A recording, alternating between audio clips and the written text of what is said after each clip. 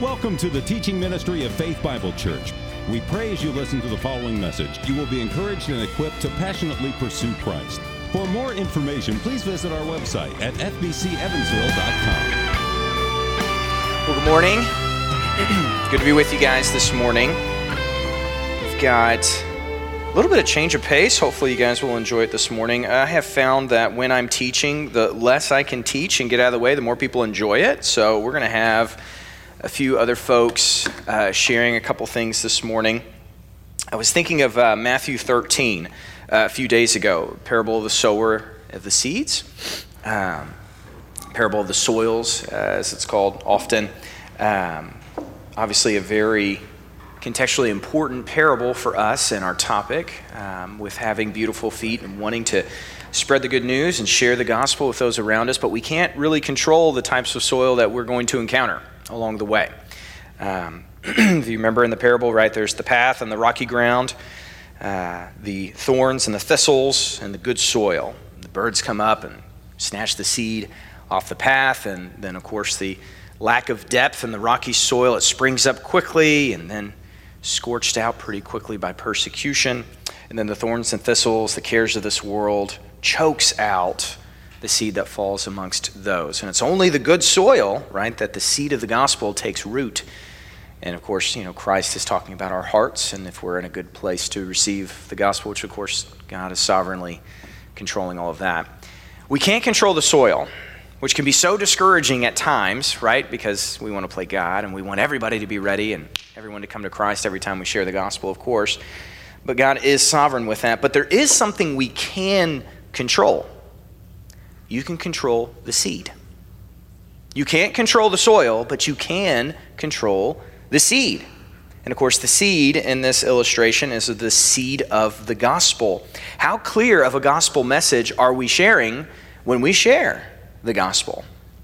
Even if the soil was right, if the seed was wrong, they cannot come to faith, right? If they do not hear the true gospel, or if they do not appropriately understand who God is, how can they trust in him? They cannot. They have to hear the truth. A.W. Tozer says this for our topic this morning on who is God and who is man. What comes to mind when we think about God is the most important thing about us, of course, because your eternity is at stake, right? If I am not thinking of the true God of the Bible, the true Christ of the Bible, when I think about who God is or who Christ is, that's the difference of eternity for that person. And so that might be the most significant thing about that person. So we're going to spend time on that this morning. And what can get in the way often, I would say, are blind spots.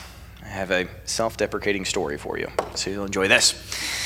I realized one of my greatest blind spots when I went to college. I still remember it, freshman year, so excited, got to room with one of my high school buddies, so there was that sense of familiarity, comfort there. But, you know, you get your books, you go to the bookstore, you spend way too much money on books. Oh, my goodness. I think that's gotten better, by the way. Are they doing the digital books? No, not better. I'm seeing no's. Okay, not better. Well, you don't know how bad it was. So in my day, it's probably just as bad, I'm sure. Books were crazy. You get your schedule, you get your syllabus. Sometimes you get them ahead of time. Sometimes it was the first day. So I remember we're getting ready for bed. You know, it's that first night. You're not home with your parents, but you're trying to be responsible, maybe. I don't know about for you guys. We were faking it at least that first night.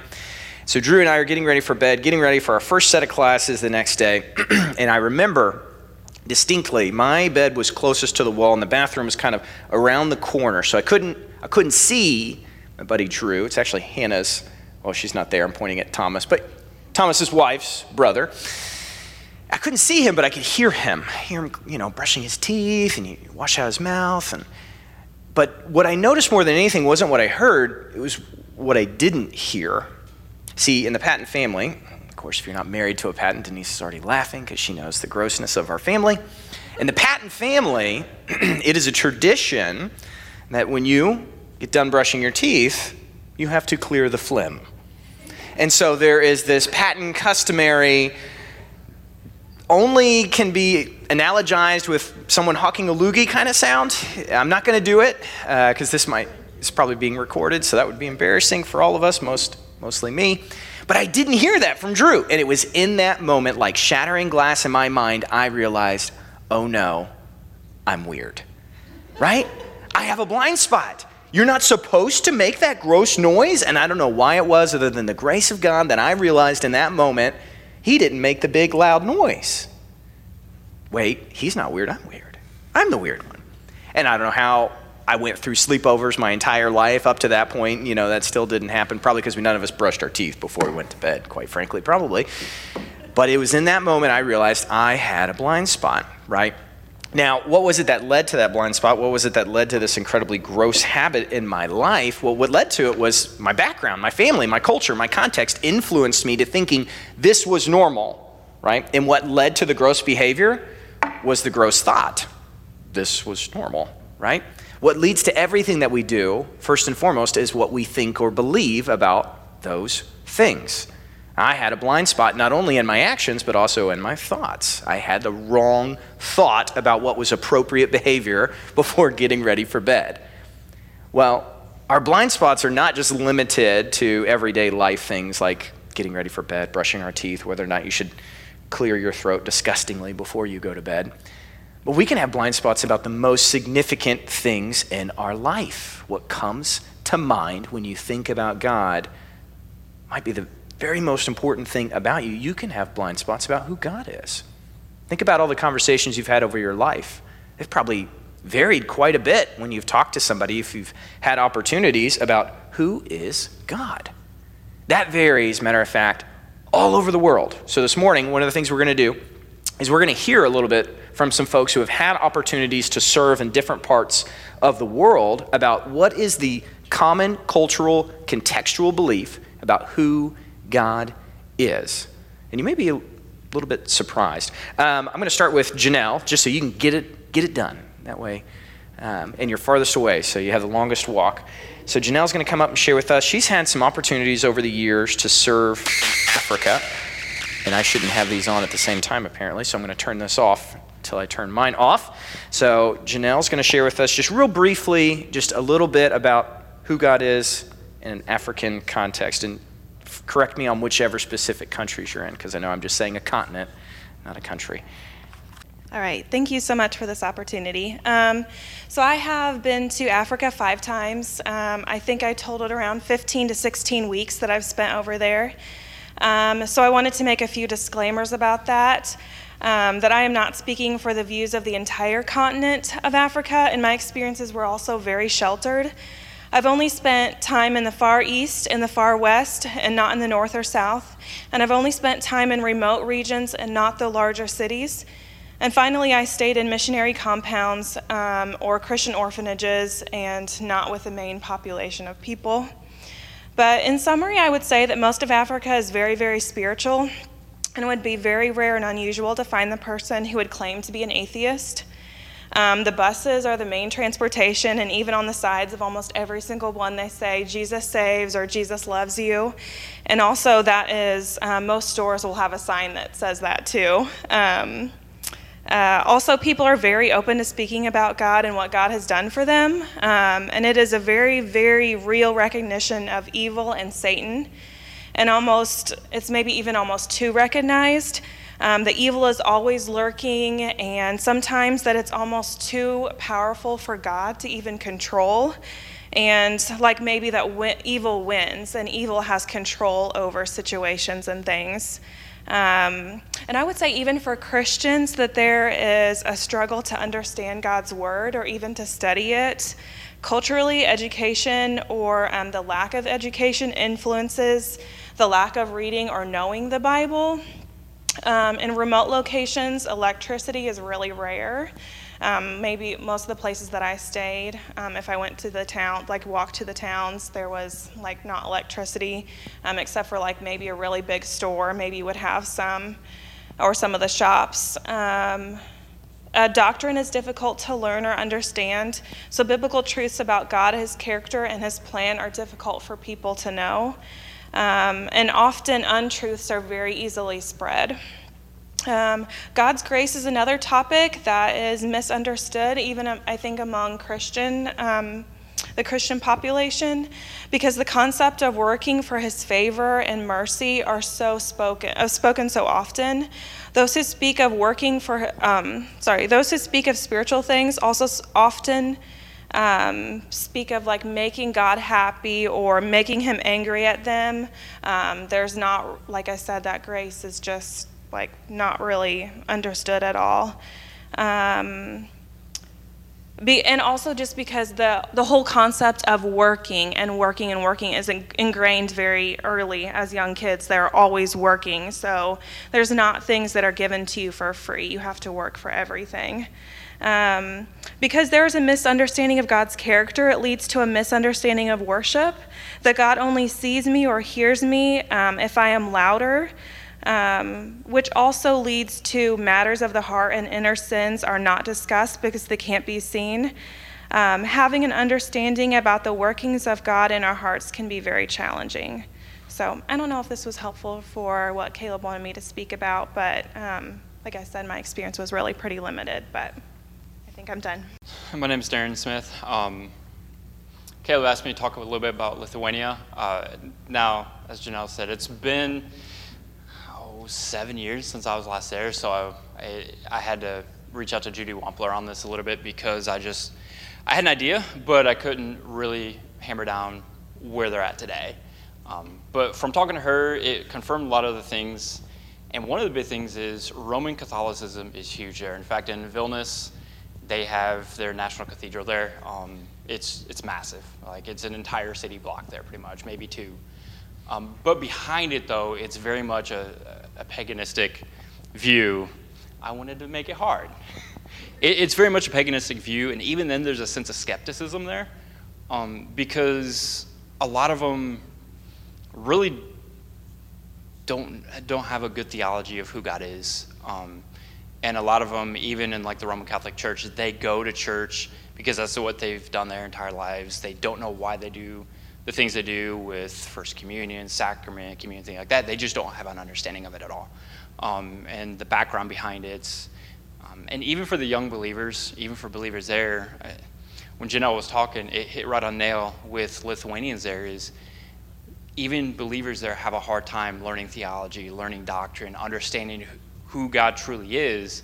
And oftentimes, and from my experience from Discovery Camp, there's a sense of a spiritual high that takes place when they proclaim to become believers at camp, but then usually within a week or two or a month or two down the road, talking to some of the camp leaders there, talking to Steve, you don't hear a lot from them around there because that spiritual high goes away and they get back caught up into the world around them. And to understand too, there's still a generation there that lived during the Soviet Union era.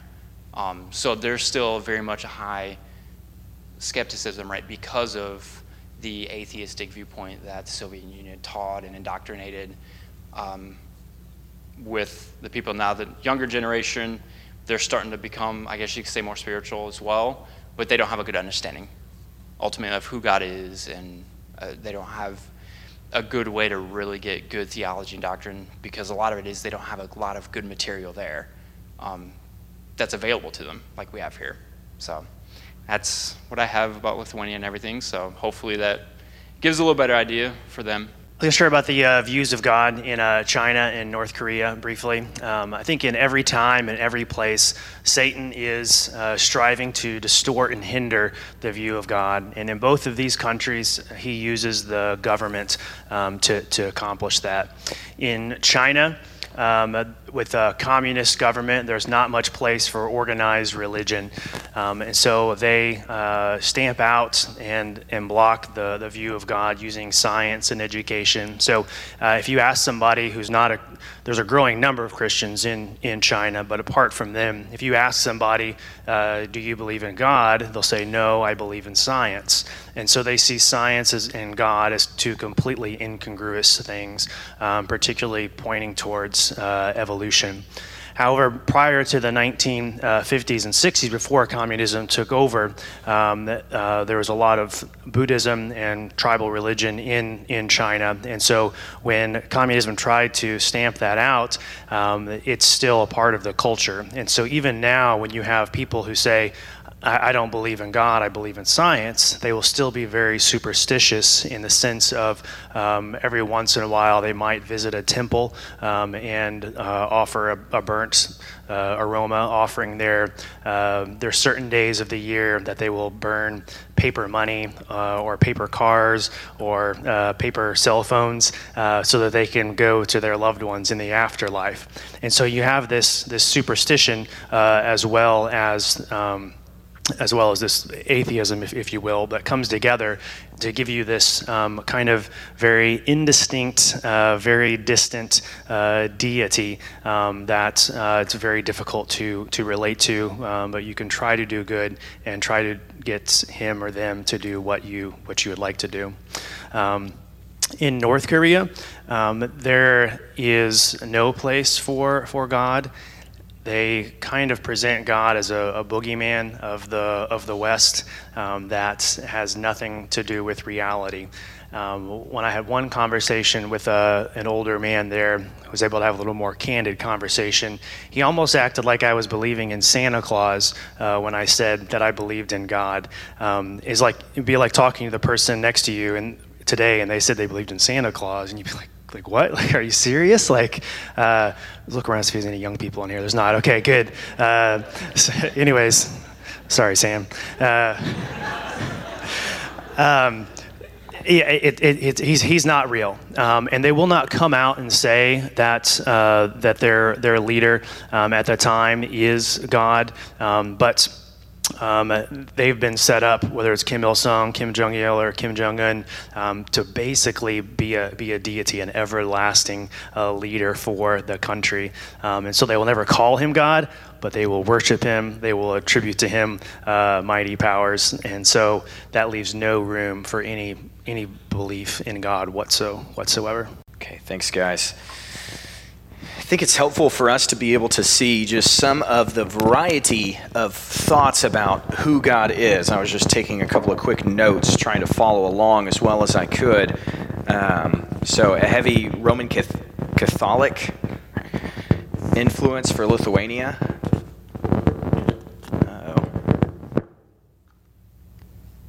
Is that better? That sounds way better. Okay, sorry about that. A Spiritism. A little bit with Africa, trouble with doctrine, a heavy sense of evil. Something I experienced a lot as well in Asia. There's just a heavy feeling and sense of evil anytime you're there. I don't think Satan has to try to pull on those strings as much here because we're so distracted with other things. But wherever we are, right, there are so many things working against an accurate and appropriate view of who God is. I appreciated the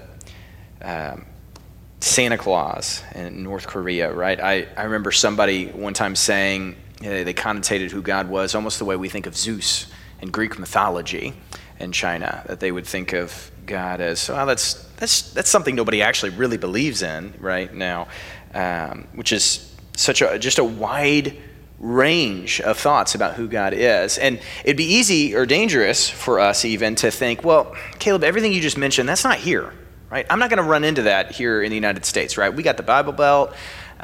We are a Christian country, quote unquote, though I don't know if we actually legitimately claim that, right?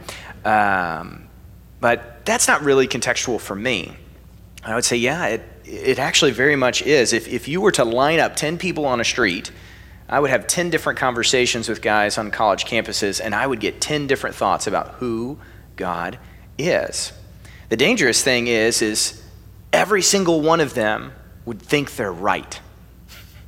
All of us. We all think we're right. We all think that we have an accurate view. Now, sometimes you'll get somebody who's genuinely honest or maybe by God's grace has been sober to understand, maybe I don't know who God is, and they'll be open to that, and maybe God is working in that person's life. But it is that lack of knowledge that is going to lead to that person's destruction. Matter of fact, God said the same thing about his people, their lack of understanding of his law in Hosea, right? My people are destroyed for a lack of knowledge. It's that lack of understanding that will lead to where they're going to spend eternity, one way or the other. And of course, it's not just intellectual assent. right? It's a personal, intimate relationship, which we're going to focus more on next week. But I don't want to mislead this week of thinking we just need to know facts about God. Of course, we don't need to know facts about God. We need to learn about who God is and who Christ is. Why? So that we can run to him, know what to repent from and who to repent to. Of course, God is calling us to that personal relationship. You see that in John 17. Christ said, "This is eternal life, that they know you, the one true God, and Jesus Christ whom you sent." That "know" word, very similar to what Genesis was saying when it said Adam knew Eve and she bore him a child. There is relational intimacy there, right? We are called into a personal relationship with God. And of course, how are we going to know about this God? Well, we need to just look at him in his word. That's how we're going to know who an accurate view or what an accurate view of God is. So I'm going to do something dangerous. I'm going to ask for feedback in your conversations with people. As you've been talking to them about who God is, what are some of the things for you that come to mind that you think would be of utmost importance that they understand about who God is? What characteristic? What truth? That he saves. I like that. What else? Creator. Sovereignty. He's good. Holy. Abba Father. He's just. Well, there's our outline. You actually nailed it. That's about everything we're going to be talking about. So there we go. Praise God. Faith Bible Church. All right. Beautiful theology ought to lead to beautiful feet. And honestly, I'm not surprised. We have beautiful theology. Praise God that God has been faithful to bring men in front of us to teach us the Word of God about who God is. So we should start, well, at the beginning. God is creator. If we lose Genesis, we lose almost everything y'all just mentioned. Almost everything. Not that it's not supported in other places in Scripture, but it's undergirded and began right here in the first 3 chapters of Genesis. So first and foremost, God as creator, right? In the beginning, God created the heavens and the earth. It may seem overly simple, but it is eternally critical for someone to understand, believe, and know that God is creator. God is creator. And if we didn't think it was important, then why was it the first thing he told us about himself? Literally, this is the first verse of the first chapter of the Bible. It's the first thing God sovereignly chose to teach us about himself. He could have started with anything, if you think about it. It isn't just that God is linear or something like that. God was outside of time. But this is the first thing he chose to teach us about himself. It is eternally significant for us to understand, believe, and know that God is creator. A couple of things you would lose immediately if you lost that God is creator is that God is, these are some of the things you guys mentioned, he's all-powerful. He's all-knowing. If God wasn't creator, is that big enough to see? I could have made it bigger. Sorry, guys. Omnipotent, omniscient, I'll say it. So first, God is creator, and a couple of things underneath God as creator is he's omnipotent, he's all-powerful, he's omniscient, he's all-knowing.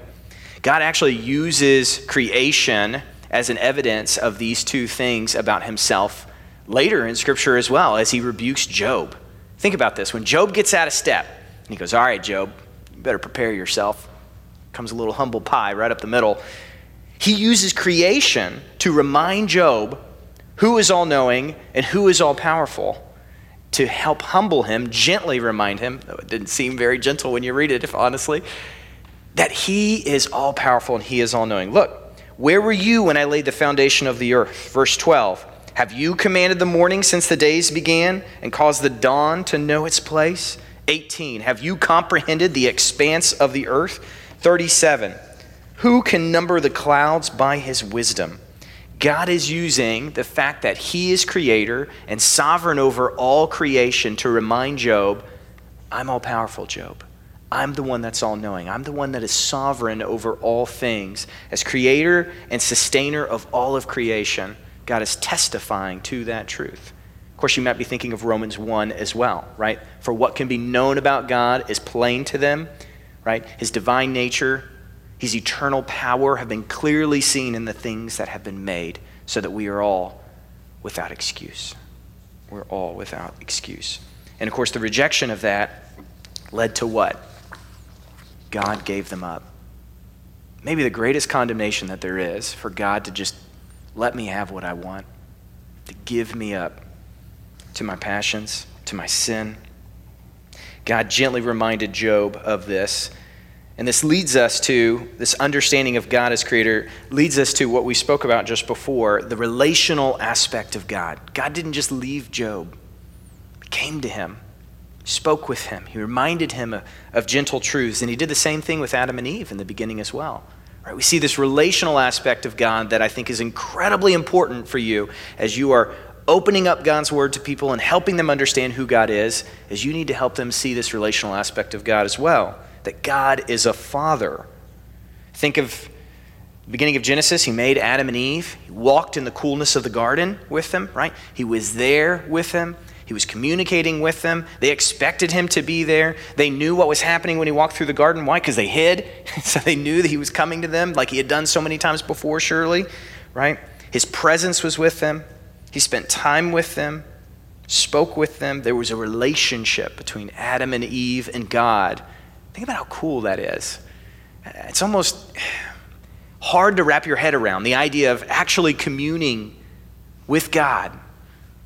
Think of how he spoke to Moses as if a brother to a brother. Like, it is impossible almost to wrap your head around that kind of intimacy that we will get to experience one day and that God has made for us. Of course, John 17, we talked about it just a second ago, right? That we may know him, have an intimate personal relationship with him. This is what God has made us for. Or I love Psalm 68, which is up there as well. Father to the fatherless. Psalm 68 verse 5 is maybe a little hard to see there for some of you guys. Psalm 68 verse 5. I can't tell you how many times conversations I've had with young men, how significant this right here, this truth about God is so huge for them. And they're coming to Christ and an appropriate understanding of the gospel. Think about the multitudes of people you know that have been through a divorce or have been abandoned by a parent or maybe lost a parent too soon to death. And the truth about God as a father, how significant that is for them, how comforting that is for them, how that meets a real true need that we all have, that paternal need in our lives, and that God can meet that even better than our earthly parents. That we're meant to have that spiritually with him. If you lose God as a father, we lose so much of the gospel, do we not? So much of the gospel. Good seed. We can control the seed, not the soil. Next would be, someone mentioned it, loving and good. God is loving and good. He provided for Adam and Eve, right? He gave them the whole garden. A cornucopia of probably fruit trees and all sorts of stuff. Who knows what all the goodies were that were in the Garden of Eve for them to be able to eat. They surely had some type of shelter that either God gave them the skills and abilities to provide for themselves, or maybe he even provided for them.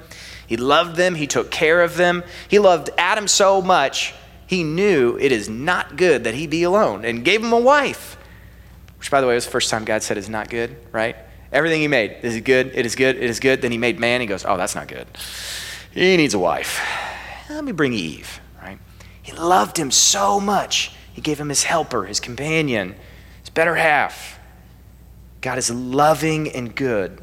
Think of all the good gifts you have in your life. James talks about this. I love this. Every good gift and every perfect gift is from above, coming down from the Father of lights, from whom there's no variation or shadow or change. Think of every good thing you have in your life. Really, think about it. Is it your wife, your husband, your children, a job? Maybe God has provided financially for you, health, whatever it might be, that came from God. We need to not slip into the pattern as Paul called the Corinthians in 1 Corinthians 4:7. Do not boast as if you did not receive that good gift. God gave you that amazing good gift. He also gives you the things that are perceived as bad. Maybe you don't have health. Maybe you've lost a spouse. Maybe you've lost a job. God sovereignly gave you that too. It's not bad. All these things, all good gifts are from God above. God is loving and good. All of us, through our personal testimonies, which we will work on in a little testimony workshop in a week or so, they all come from God, from above. And we need to help others see that God is loving, God is good. I've heard it often said by some folks that they like the God of the New Testament a lot more than they like the God of the Old Testament. And the God of the Old Testament is fire and brimstone and wiping out the Canaanites and whatever it might be. And the God of the New Testament, he's really loving and kind and merciful and gracious. We need to overcome that for folks. Help them see who God is. Go to Genesis right at the beginning. God is loving, he is good. He leads his people out of slavery. He breaks their chains. He provides for them every morning with the manna. He led them with a pillar of fire by night and a pillar of cloud by day. He wanted his presence to be with his people. Think how far God went to provide for them. Not only lead them out of slavery, but to lead them to a new land, then remove their enemies, and then so that he can be near them and they can understand the relationship he wants them to have with him. Builds a temple, teaches them how to build a temple, sets up the sacrificial system for them to understand that there is a cost for their sin. All of these things to foreshadow also that eventually Christ can accomplish them all. We can have a right relationship with him, which leads us, of course, to seeing and understanding that God is holy and just. God didn't fail to do what he told Adam and Eve he was going to do. The moment you eat of that tree, the one thing you can't do, you will die. Now, I remember having a conversation with a guy one time, and he kind of threw that back in my face. And he was like, wait a second. They didn't die. How would you respond to that? Think about that for a second. Wait a second. God said, the moment you eat of that tree, you will die. Well, they didn't die. They didn't keel over. So was God lying? Was God not truthful in that moment? Well, absolutely not. Of course not. What did they do the moment they ate of the tree? I'd love to hear. You guys know better than me, probably. What? Ooh, I'm going to wait on that. What did they do? That was the right answer. That's so good. Hopefully nobody heard it. What did they do? They hid? Good. Yeah. They hid. They ran. They were ashamed. They realized they were naked. They hid from God. They ran from God. Right? They tried to create their own little coverings. What happened? They died spiritually. Deb nailed it. They died spiritually. The eternal right relationship that Christ tells us, and right, that we were looking at in John 17, this is eternal life, that they may know you, be right with you, have a relationship with you, right? And Jesus Christ, whom you have sent. That ended in that moment. That ended. There was separation, and it wasn't God who did it. Yeah, Dan.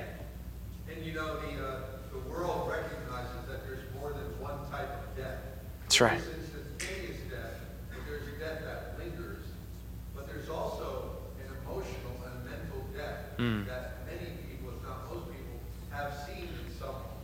Yeah. So they can recognize that there is a physical death, but there is a non-physical, an emotional, a spiritual, a mental death that can occur. So the question, while it's supposed to be a gotcha, is a non-issue.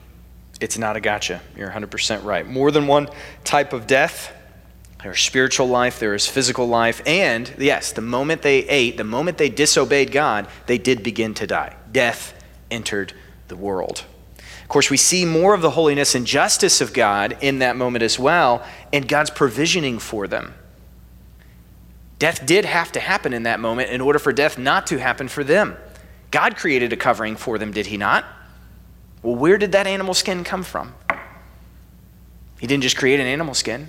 Oh, he sacrificed an animal, right? Without the shedding of blood, there is no remission of sins. That God began the sacrificial system right there for them, perhaps. And the killing of the first animal, the shedding of blood, the creating of better coverings for them. They tried to create their own coverings like we try to do all the time for our sin. God had something better in store for them, something that would eventually be, of course, permanent and all-forgiving. God is holy and just. He gave them complete freedom. You can eat of any tree if you want, but just that one, the knowledge of good and evil. I'm trying to protect you from something that's going to kill you. And of course, just like I tell my kids, don't touch the hot griddle, don't stick a fork in the outlet, whatever it is, whatever the thing you tell them not to do because it's going to kill them, oh, we got to do it. Run right for it, laughing the whole way there.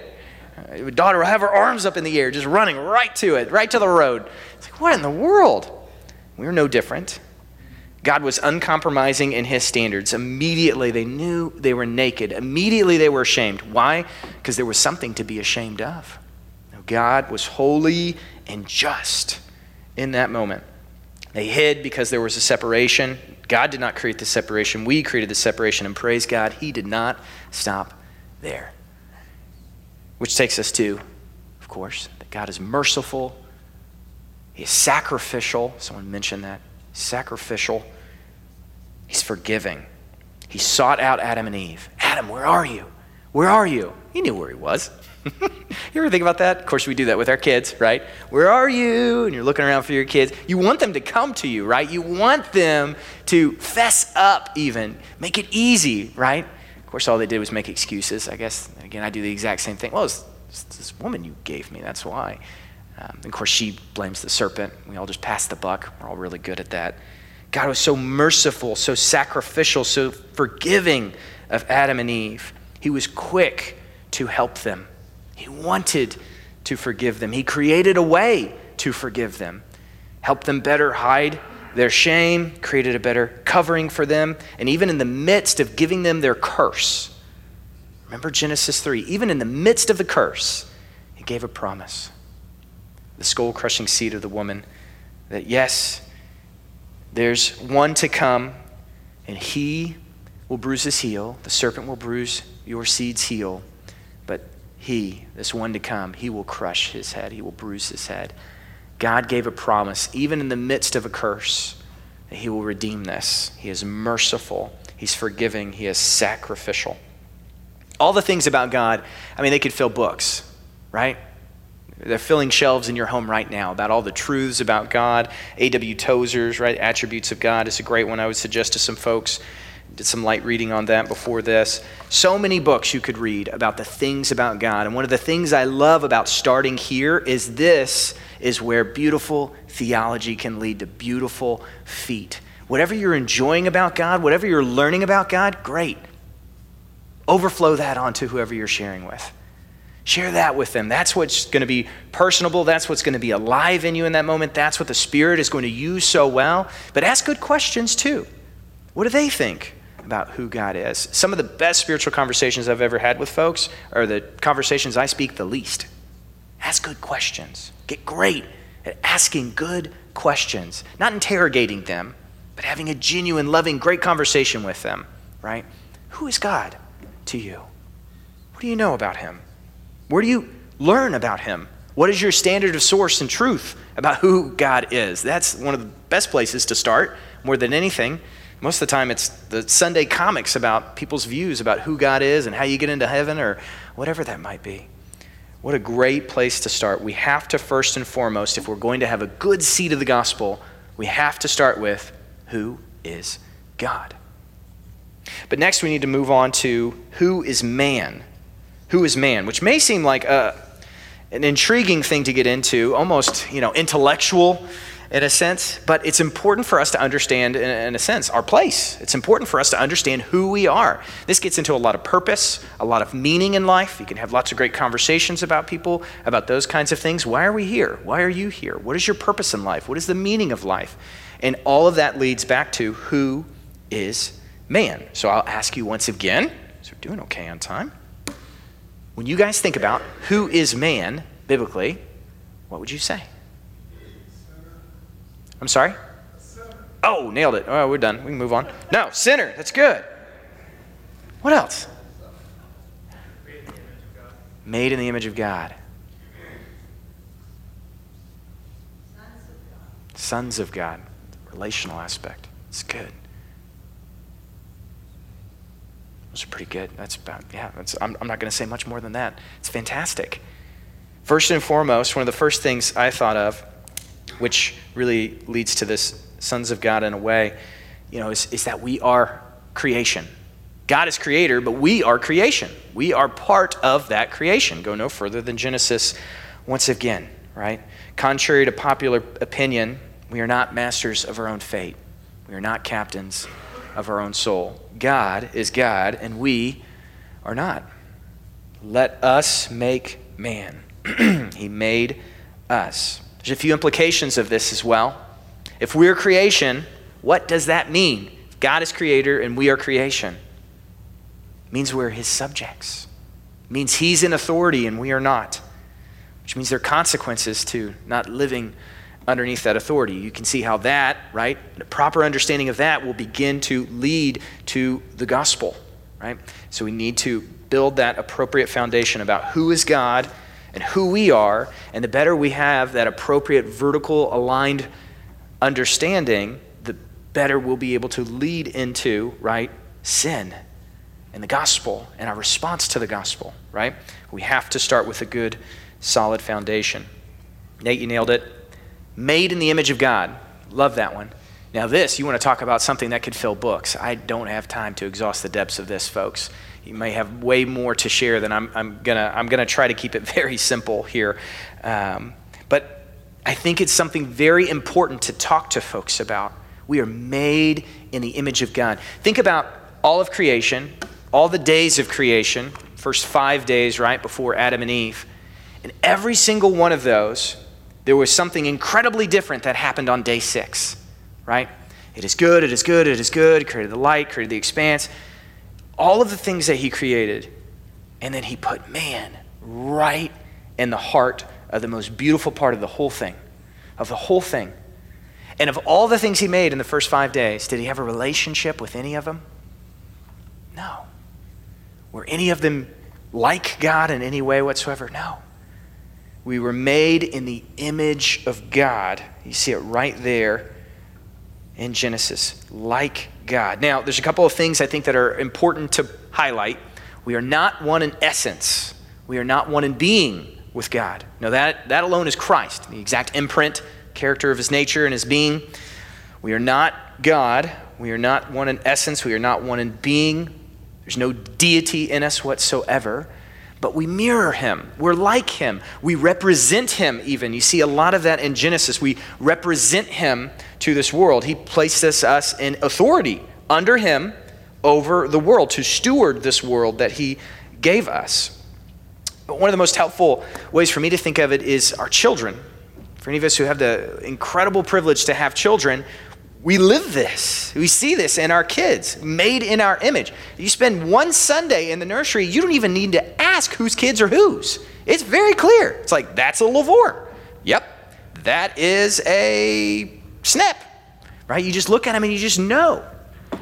Yours too. Looks just like you. Bless his heart. Just like you. Kids, they look like us. It's amazing how God can do that. He takes the wife's nose and the husband's eyes. Most of the time it's very gracious too. Isn't it so kind that God will pick the best parts of us, thankfully? Man, praise God. I don't ever felt like I had much to offer. Olive skin, that's about it, right? Tan good. So far, none of my kids are going to fry. I don't know about the one still cooking, but God can take pieces of us, right? And just beautifully make these children. They're made in our image. We get to see that in real life, just in a way of what it means to be made in the image of God, to be like him, to represent him to this world.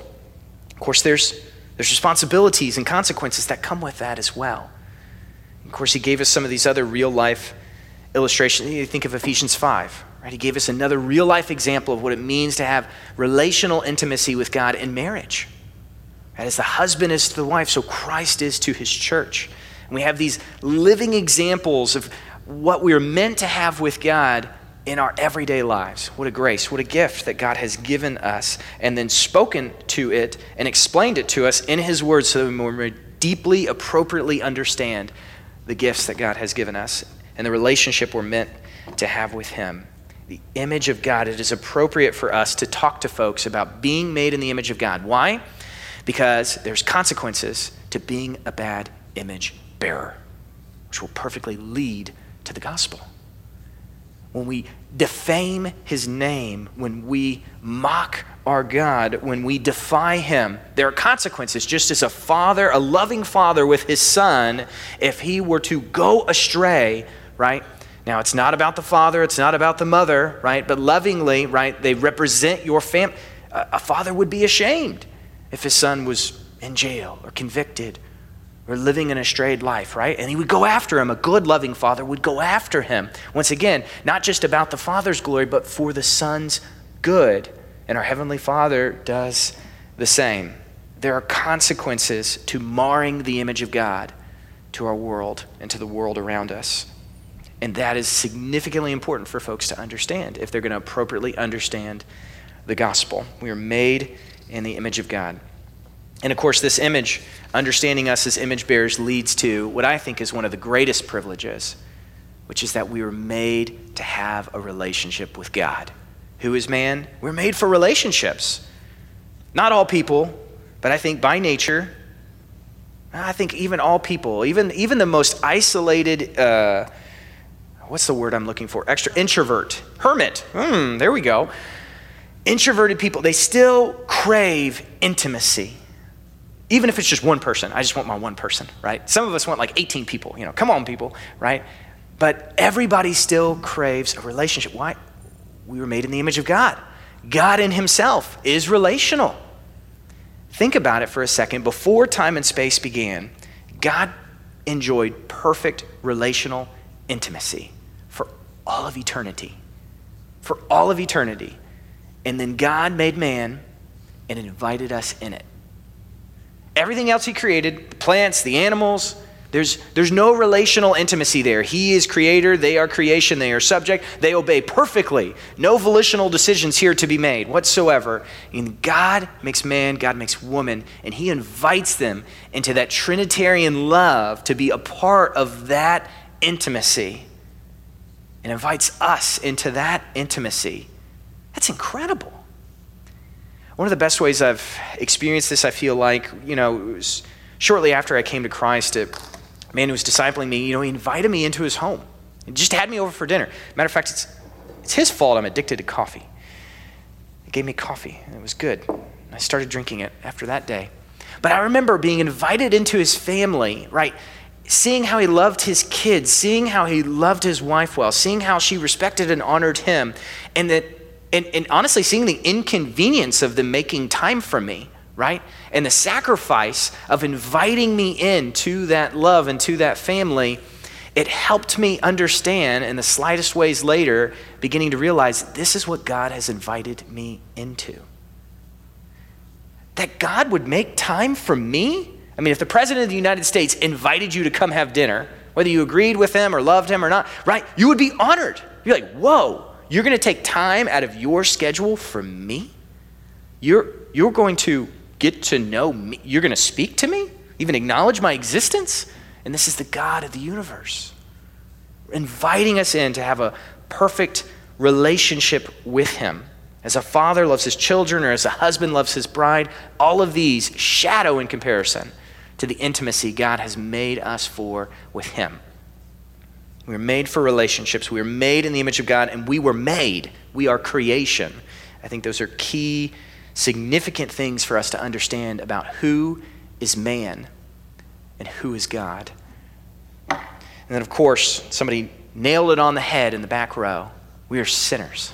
And which, of course, is where we will pick up next week. We have to, if we're going to appropriately understand the seed of the gospel and have a good seed, have the appropriate gospel message, we can't stop where we just finished. We're made for this incredible relationship with God and then stop frame. No, there's more. No one seeks a physician if he thinks he's healthy. No one. They have to know they are sick. They have to know they are wounded. They have to know the bad news if they are ever going to look for and hope for and trust in the good news and in Christ. And as hard as it is, next week we will begin with that. We have to talk about sin. It shouldn't be weird. It shouldn't be unfamiliar. Matter of fact, often it most authentically starts with us talking about how we are sinners, and then people will look at us like we're weird, and they're like, you're the least sinful person I've ever met before in my life, right? You don't cuss, you don't drink, or whatever it is, fill in the blank. I've had work friends that say, like, I just want you to screw up or something. It's like, yeah, if you only knew me, right? Just do the wrong thing for once, right? People will look at you sideways when you call yourself a sinner or undeserving or something like that. There's an opportunity right there, right? To help people, not in a beating ourselves up way, but just an appropriate Romans 12:3, sober view of ourselves. And then, inversely, we'll be able to help others, invite them into that to appropriately understand who they are as they see how we understand who we are in light of Scripture. I received a really encouraging letter from a member here at Faith Bible Church, not only thanking me, but thanking my wife, by the way. Very grateful to Denise. This would not happen if she was not taking care of the kids every Sunday morning and Saturday morning as I prepare. But in it, she mentioned a couple of folks she's beginning to pray for, which was a deep encouragement to me, and I hope that is beginning to happen for you all as well. None of these things that we're talking about this morning are probably new. Many of them are just reminders for all of us to have beautiful feet. She mentioned two people, a neighbor and someone else in her life that she was praying for and trying to be intentional with. One was maybe going well, one wasn't.